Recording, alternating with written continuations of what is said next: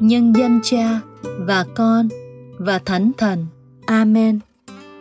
Lạy Chúa Giêsu, xin cho con thấy Chúa thật lớn lao, để đối với con, mọi sự khác trở thành bé nhỏ. Xin cho con thấy Chúa thật bao la, để cả mặt đất cũng chưa vừa cho con sống. Xin cho con thấy Chúa thật thẳm sâu, để con dễ đón nhận nỗi khổ đau sâu thẳm nhất.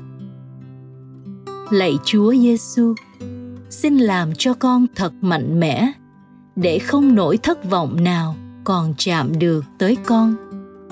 Xin làm cho con thật đầy ắp, để ngay cả một ước mơ muốn nhỏ cũng không còn có chỗ trong con.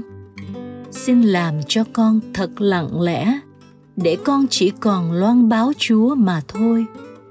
Xin Chúa ngự trong con thật sống động, để không phải là con, mà là chính Ngài đang sống.